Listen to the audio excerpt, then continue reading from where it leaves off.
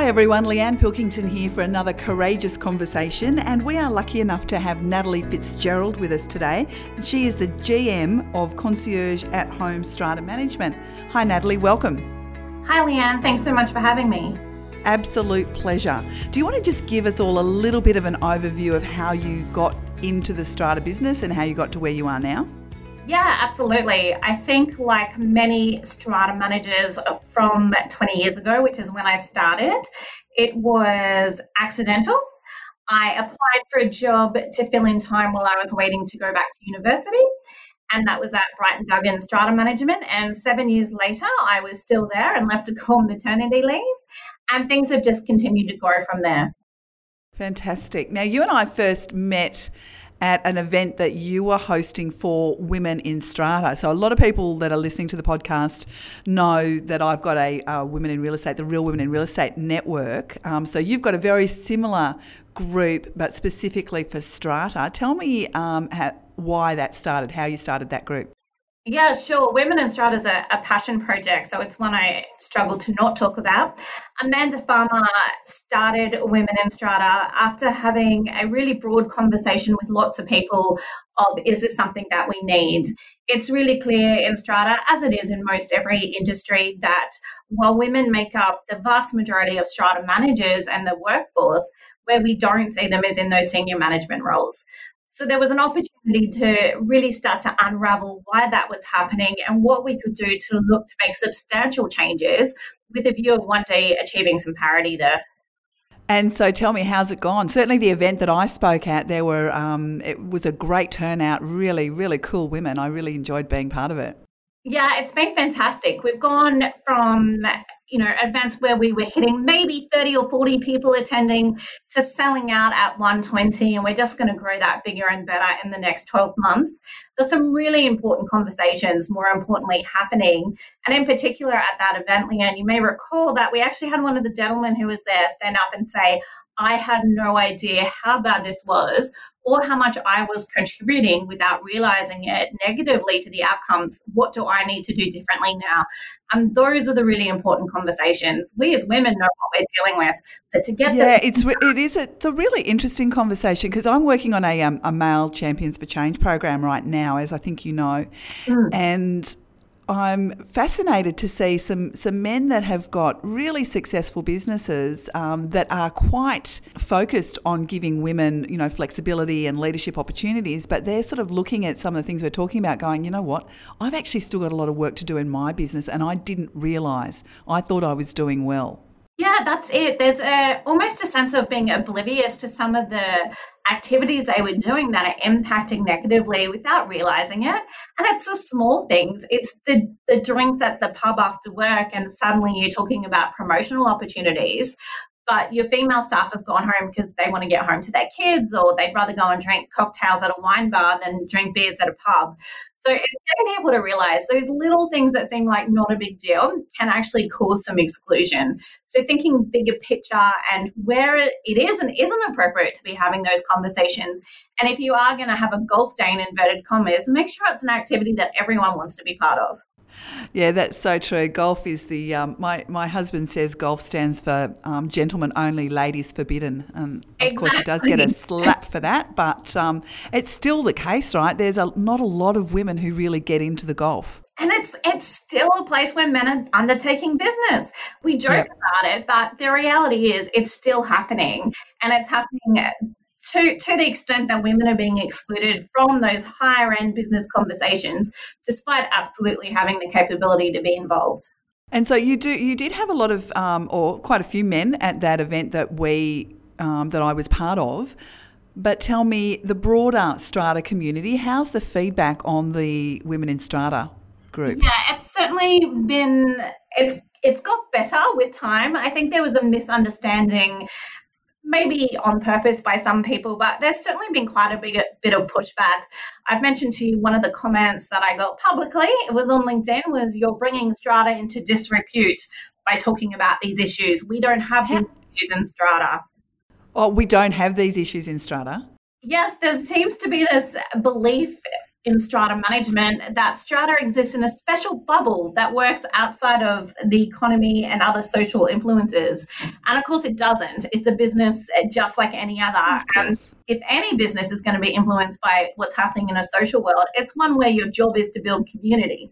So obviously strata is no different. And once we started pulling those numbers, which again is difficult to do because there is no proper research on what's happening. So this is us looking through websites and analysing people's businesses. But once we showed the numbers that we're looking at 18% of women in senior management, and yet representative of 60% of the strata managers are women, they can't deny the need is there. Yeah, those are really interesting numbers, aren't they?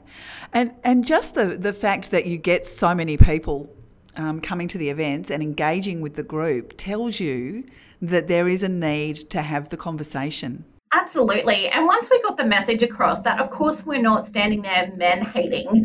Nobody is doing that. Nobody wants to do that. And getting men to understand, frankly, it's not about them. It's a space to empower women. And so once they realize that we're not standing around talking about how terrible they are, we're standing around helping these women do better, I think really slowly starting to change the perception that it's a positive place for improvement and certainly not a bitch fest. No, exactly. I got a bit of, actually, when I started the Real Women in Real Estate group, I didn't actually understand what the need why I had to do it anyway. I had a lot of people saying to me that I should do it because I had a lot of contacts and connections. And I was really confused about what the point was, what we would do there, why we needed it. But the first event we held, we had 65 women turn up after, I emailed a dozen women that I knew, and within 2 weeks, 65 women turned up to this event. And I remember standing there thinking, okay, I might still not be very clear on why this is required, but all of these women think that there's a reason for being here. And it's really just being able to hear stories that we can relate to instead of just hearing the bloke stories. And women tend to communicate and connect differently when men aren't in the room. That's so true. It's creating that safe space where women don't feel like they have to put on a facade of I'm tough, I'm a man.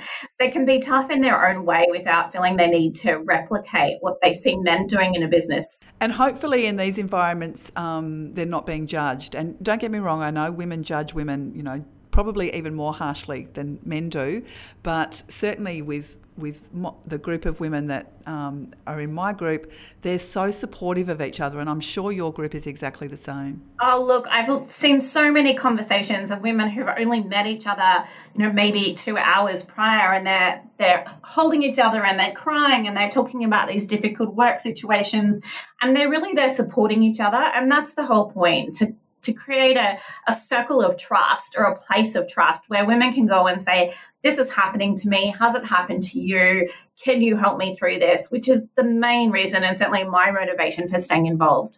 Yeah, that's fantastic.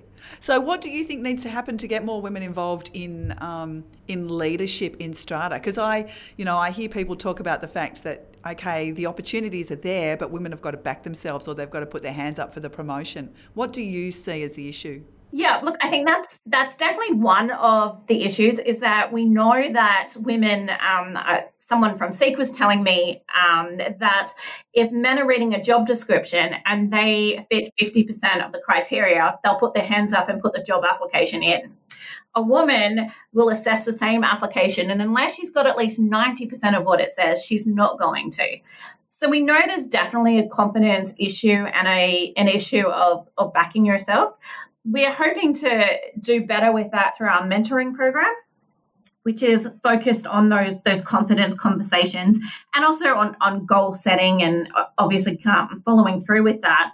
But the other thing is to really educate men to look past their immediate circles and think about the women more that they know and how capable they are. So it's a two-way street. It's giving the women the confidence that they want while also drawing the men into the conversation and say, hey, look past your golfing buddies.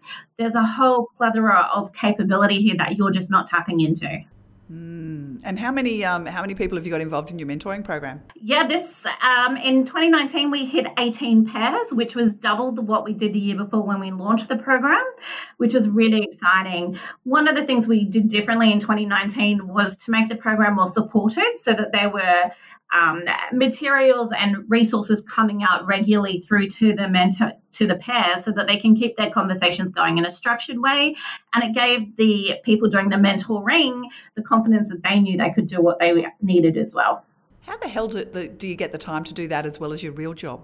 I don't sleep. I joke that I'm an insomniac. I think because it's such a passion project for me and it's so important, I find the time. It's something that I prioritize in my day. It's something that's going to improve the sector.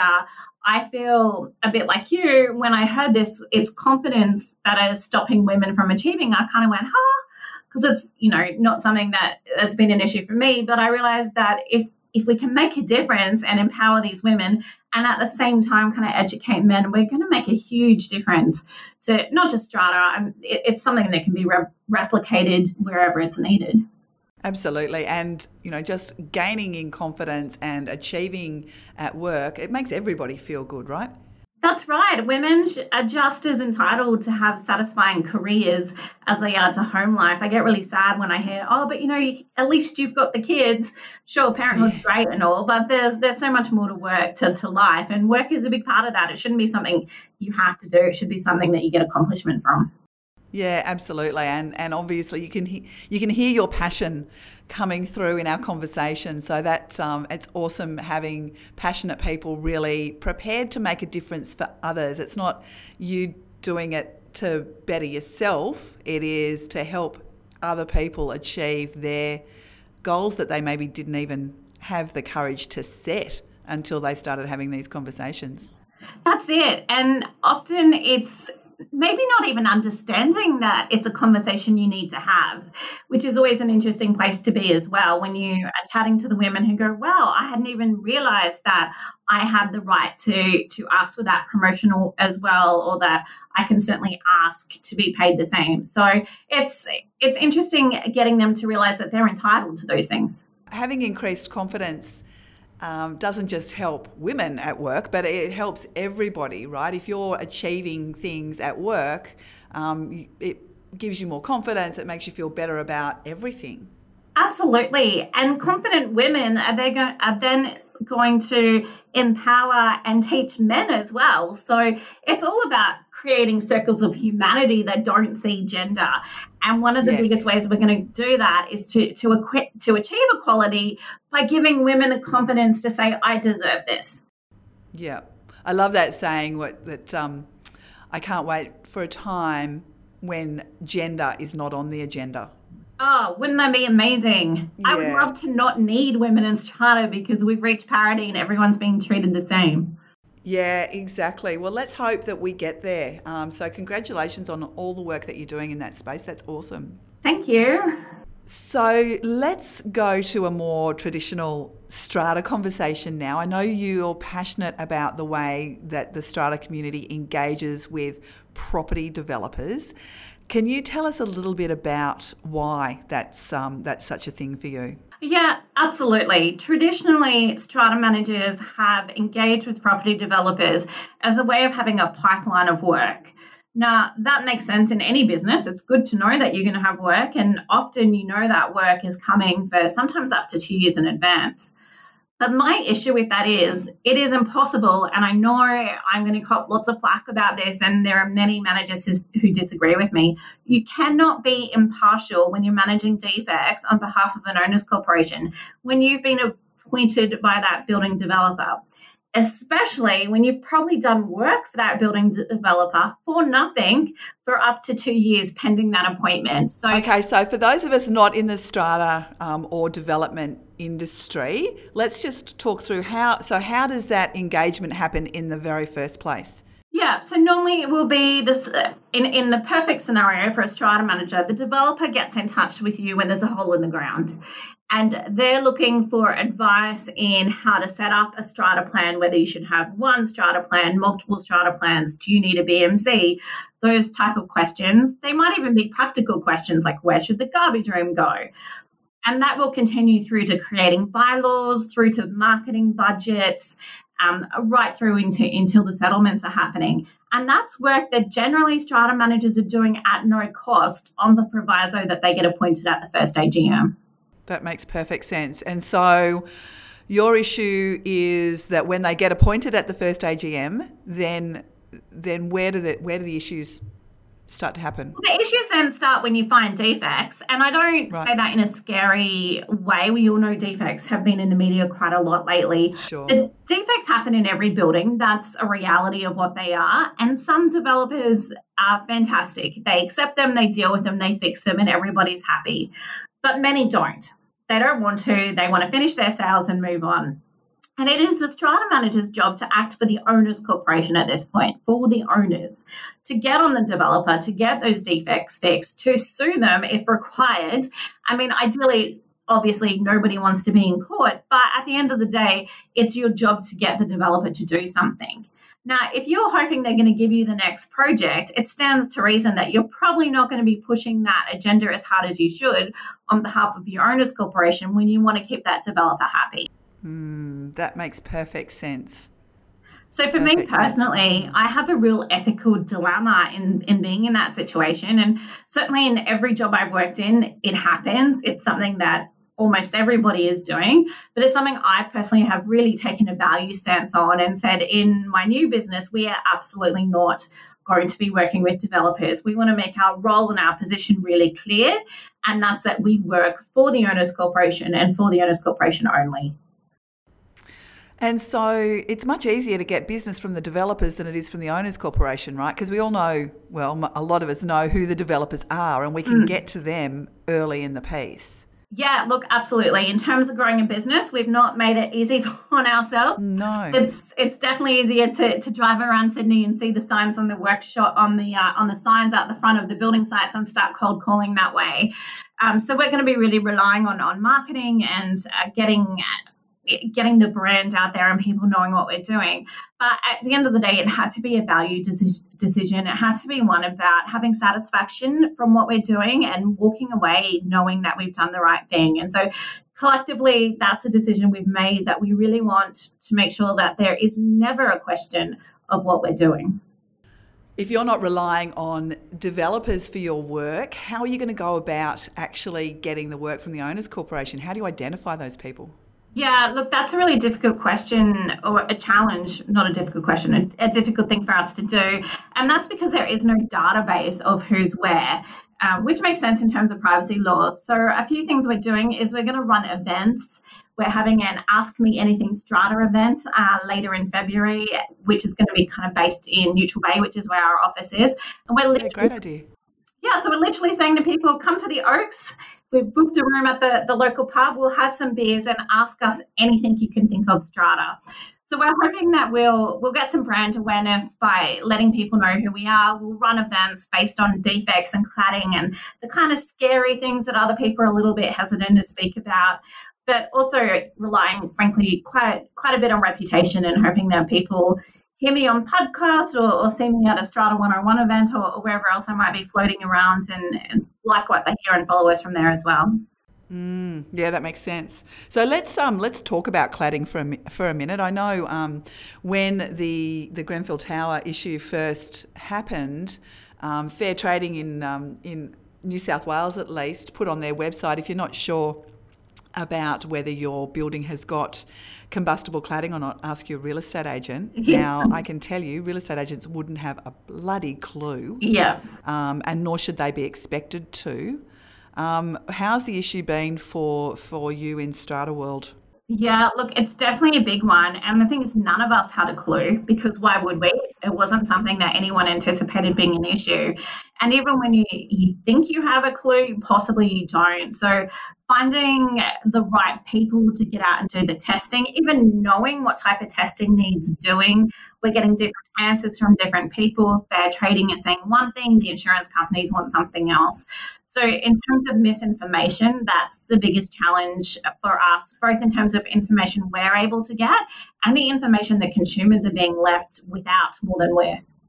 And so I've got a girlfriend who actually has, she is the chair of her strata committee, and it's quite a big one in Sydney. And they're actually having to fund the replacement of the cladding themselves. They're not sure, like insurance haven't covered it, and they don't know what's going to happen with any government funding. How are you finding that remediation work and paying for it? Yeah, look, at this point in time, certainly the New South Wales government hasn't suggested any type of assistance for the owners in funding that. The only thing they did do was call cladding a major defect. So if the building was built in the last 6 years with its cladding, you can claim it back as a defect. Of course, the problem with that is the only way to claim a defect back if the developer doesn't want to do that nicely is to then sue them. So then you've got a cost outcome conversation to be having. The biggest issue is the removal of the cladding, particularly in high-rise buildings. It's not like you can just, go for a walk up the stairs and unhook the stuff. It's a complicated process in that regard, and that's one of the most expensive issues. And then there's the design questions of what do you replace it with, and everyone's a bit hesitant to replace it in fear of, well, what if that product becomes something that's not acceptable 5 years from now? Well, that's the frustrating part, because the builders and developers were using products that were okayed for that purpose, right? Exactly. They were approved. Yeah, that's right. They were approved by the government, who's now unapproved them. So, look, while I may sound anti-developer, I certainly am logical, and I don't think they should be held accountable for products that wasn't, that was approved at the time it went up. But by the same token, these poor owners are being stuck with huge bills for, again, something that is not their fault at all. Totally. I really think the government has a case to answer, because they approved it. And so, it'll be very interesting to see where this lands down the track. I couldn't agree more, especially when we're in a situation at the moment where we may have apartment homeowners in negative equity. Yeah, totally. What's happened to the market. It's not a matter of just raising a special levy and telling the owners to go and borrow against their homes. That may not be an option for a large number of owners. So no. We're not going to go and bankrupt everybody, or maybe the government hasn't thought through the process that's where we're going to end up if we don't come up with a better option. Yeah, totally. And of course, we had that major issue Christmas a year ago with Opal Tower. It was very much Christmas a year ago, yeah. I was working for Strata Centre at the time, and we had the challenge of managing that. So, yeah, that would have been a pretty scary process, I'm sure. Yeah, look, absolutely it was, in that it was so unprecedented. I've been doing this job for 20 years and would have thought that I was pretty across most of these things, but it was just something that none of us expected. The biggest thing for Opal Tower is those owners had builders and developers who were still there. They were physically on site. They wanted to fix the building. So while it was absolutely a horrifying situation and lots of owners were out of their homes for a very long time, they were getting compensated, and there was a process. The building did get fixed by the developer, or the builder, I should say. The builder covered all those costs. So unlike the poor owners in Mascot Towers, who were well out of any defects warranty period, and my understanding is there is a legal case that was ongoing there, those owners are just out of pocket. And that's a really terrifying situation that strata owners can face, and strata owners have faced. Before Opal Tower, it wasn't in the media, but Opal Tower wasn't the first example of owners needing to move out of their defect-ridden apartments. It was just the biggest, newest one to happen, and it happened on New Year's Eve, so we were all talking about it. Yeah, right. Yeah, that doesn't surprise me that it had happened before. But there was conversations around, if you knew that there was an issue with the building, would you want the strata committee or the owners corporation to be talking about it, or would you just quietly put your house on the market and get out of there as quickly as you can? Exactly. And that's why we don't know, or people are not talking about the fact that there are many, many other cases. And the other issue is it may not be a whole building. It may be part of a building or a few apartments here and there that are evacuated. There have been many Sydney strata owners who've had to move out or not get rent because their apartment, particularly are water damage due to water defects. Yeah, interesting. So the lesson there is make sure you do all of your inspections and check all of the records really carefully before you buy. Absolutely. And do research on the builder and the developer, especially at the moment. If there's something astray, you're more than likely going to find the information you need. So I would never tell people not to buy off the plan. I don't think that that's as scary as we think. And right now is probably a better time than any, because I think people are going to be doing the right thing.